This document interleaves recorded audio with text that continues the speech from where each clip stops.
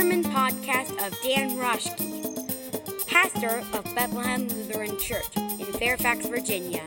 For more information about Bethlehem, visit our website at blclife.org. But now, here's Pastor Dan and his sermon for today.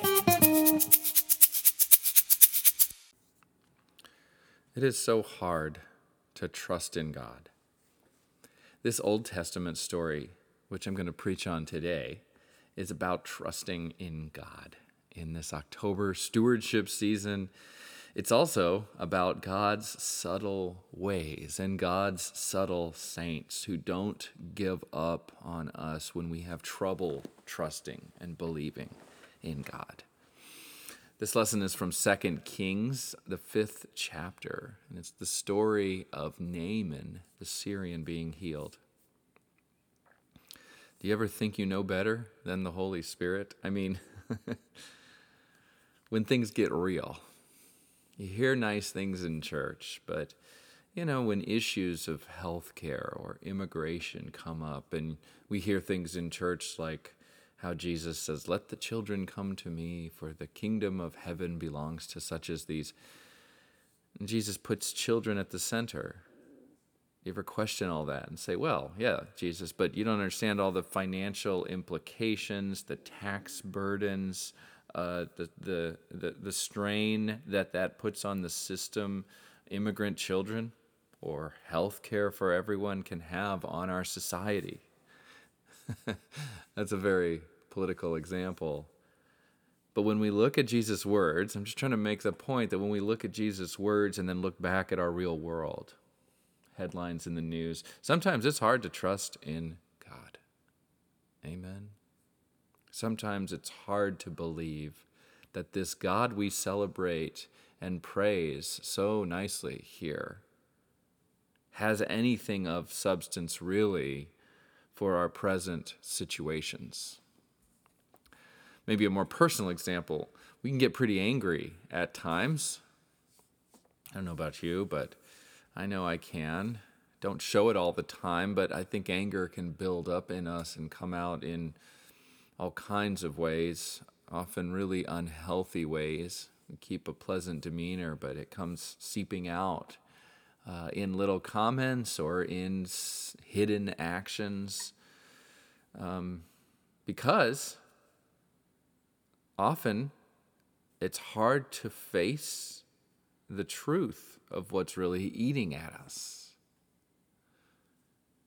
That's what therapy's all about. And so when we hear all these stories and messages that Christ comes among us and among his disciples and says, "Peace be with you." I don't know about you, but sometimes I can get a little snarky, a little cynical. Say things under my breath, under my spiritual breath. Yeah, sure, Jesus, easy for you to say. We're living in the real world here. We've got bills to pay, children to take care of, all kinds of uncertainties and realities, privileges and securities to protect. It is hard to trust in God. Naaman the Syrian, here in 2 Kings, had a similar problem. Naaman was a soldier. And actually, he was a decorated general. He had a lot of things. He had quite the resume. He had the king's ear. Lived in Arlington. He had privilege and position and money. He's the kind of guy who, when he stepped into a restaurant, everybody would turn and look at him because he was famous and powerful. But he also had this skin disease, and he was in pain. I think on a number of levels, I imagine.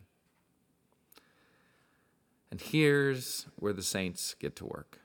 I said this is a story about God's subtle saints and angels, characters in the background who don't even have names. I want you to think this day and this week about those in your life who work subtly and kindly, patiently.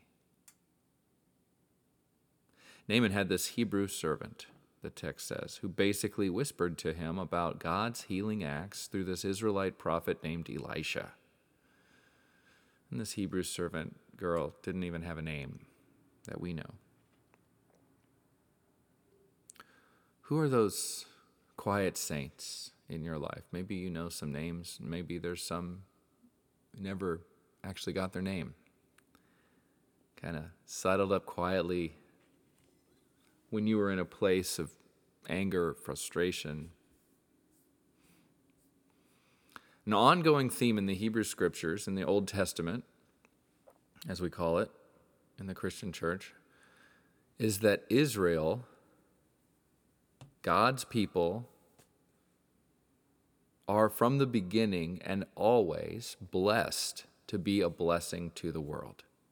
That's a theme throughout the Hebrew Scriptures. Naaman was a Syrian general. He was not an Israelite. He was from the north. And this Hebrew servant passes him a message of salvation, a blessing, a message of healing. God can make you whole. But like we can be, Naaman is resistant to it. He's doubtful. He's realistic. He really doesn't believe it. Even while he actually does attempt to make the contact with the king of Israel to try to get Elisha's number. Do you see how he still tries to work through the channels, work through the top? Oh, well, all right, okay, give me his number. And now things get even murkier as he tries to, as he does find a way to contact Elisha. Elisha doesn't even go out to meet him. So this upsets him, as you can imagine. Instead, Elisha sends another servant, another saint in this story, with a simple message. Go wash in the Jordan River 7 times and you'll be cured. It was that simple in a way. And do you think Naaman received that well?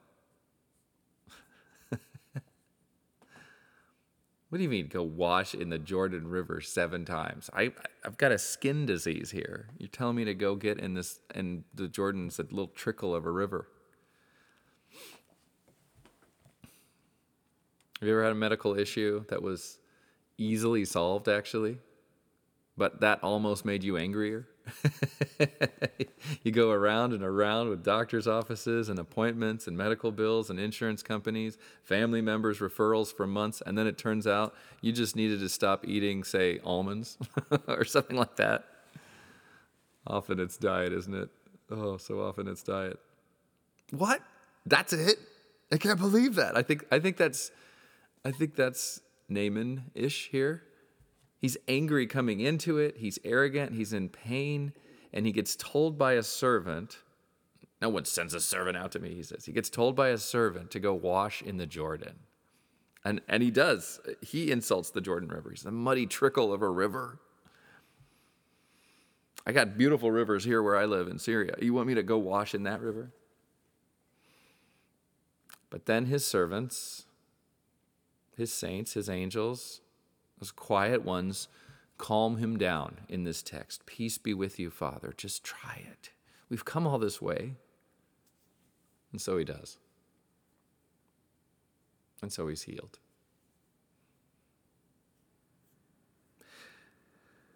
It's an odd story on one hand.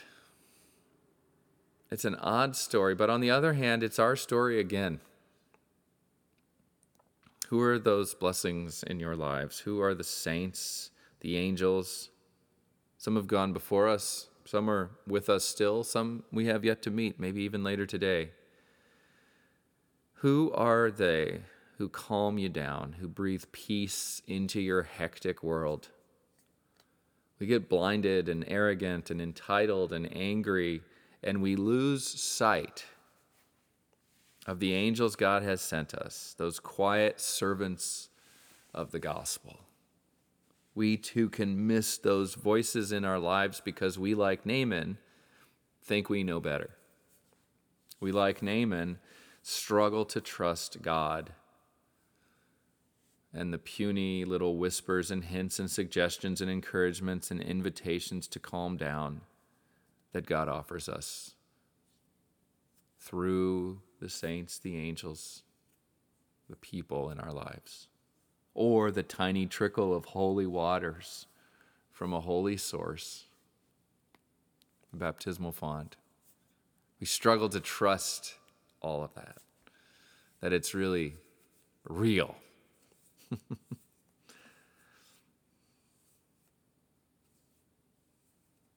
Our son Micah, when he was a little boy, he's 16 now, almost 17, but we always laughed at this time we overheard him with his friend. They were playing, and his playmate was always telling him about his plans to build these things out of Legos. I'm going to build this, and I want to build this, and I want to build that. Finally, Micah just snapped. We were thinking about it again the other day. You're always talking about these things you want to build, he says to his friend. You never build any of them. Why don't you just build one already? If that question were directed at us, I think it'd be easy to snap back at the Micah voices. Say, just do it. Just do it. I'll tell you why I don't build, or why I don't invest in a relationship, or reach out to an organization or a friend in need, or sacrifice my time or my money or my emotional energy. Because here are all the things that can go wrong. How worked up we can get. How worried, how paranoid, how obsessive and averse to risk or fill in the blank. Sometimes the answer is easy. Just go wash in the river 7 times. Just go talk to him, the person that upset you so much. Just remember, maybe they're hurting too. Just go ask her. You never know if you don't ask. Just try it.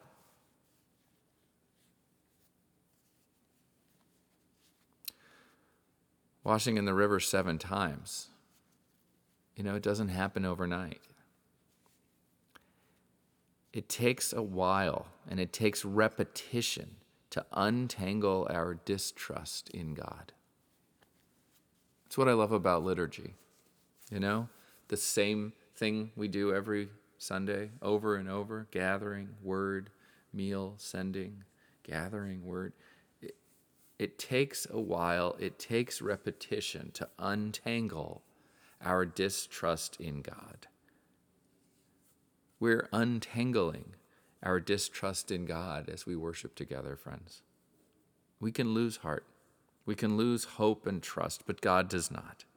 God is faithful and just, remember. God does not abandon us in our frustration and anger and doubt. God washes us and makes us new. We see it again in the gospel text where Jesus heals the 10 lepers, all frantic and upset, and understandably so, but there's this tone of calm, I hope you're catching, overcoming chaos there too. And Jesus prescribing a ritual, go wash in the waters. And the rest of the ritual, come back giving thanks. Only one does. And so I imagine the chaos continues because it's both in receiving and in giving thanks where the healing happens. The servant girl in the Naaman story, who first got the message of healing, of a God who could save Naaman from his disease, which, needless to say, was more than just a skin disease. That servant girl was described as a young girl. And when Naaman is cured, it says that his skin was restored to that of a young boy. I think that's significant. I think there is a connection with being of God and that word young, regardless of age. This isn't about age. Young in the sense of trusting. The young girl is the quiet blessing at the beginning, and now Naaman, with his skin like that of a young boy, becomes a blessing too, you see? This is a medal, a ranking, a role that tops all others. Blessed to be a blessing. And this is a medal, a ranking that God pins on you today too, friends in Christ. We glory in the saints, and we join that glorious company of young saints being washed in the waters, even the trickling waters of that little baptismal font. And here's the thing, Lutherans believe, we believe, that faith, that is trust in God, is a gift that is given to us in our baptism. So we are reminded again today that it's already been done. You already have faith. God has given it to you as a free gift. God has done the work, we say, in Christ Jesus. God has already done the healing. We just get to return and give thanks. God makes you whole. God names you a blessing. God offers you that free gift of faith and trust. And God holds us in grace, even if we reject or forget to come back and give thanks. This is our God overflowing with forgiveness, slow to anger, and abounding in steadfast love. That promise is real, friends. It's real today. It's real forevermore. Thanks be to God. Amen.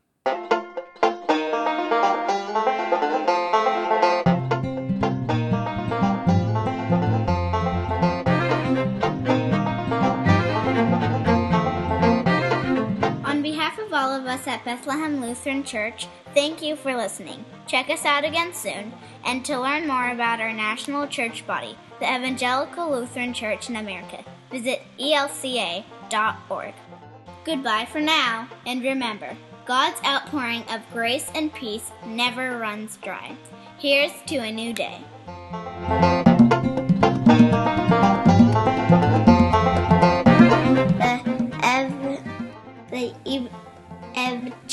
Evangelical. That was terrible. To learn more about our national church body. Start over. Okay. Is that hard? No, not really. Pretty easy? Yeah. You're good at it.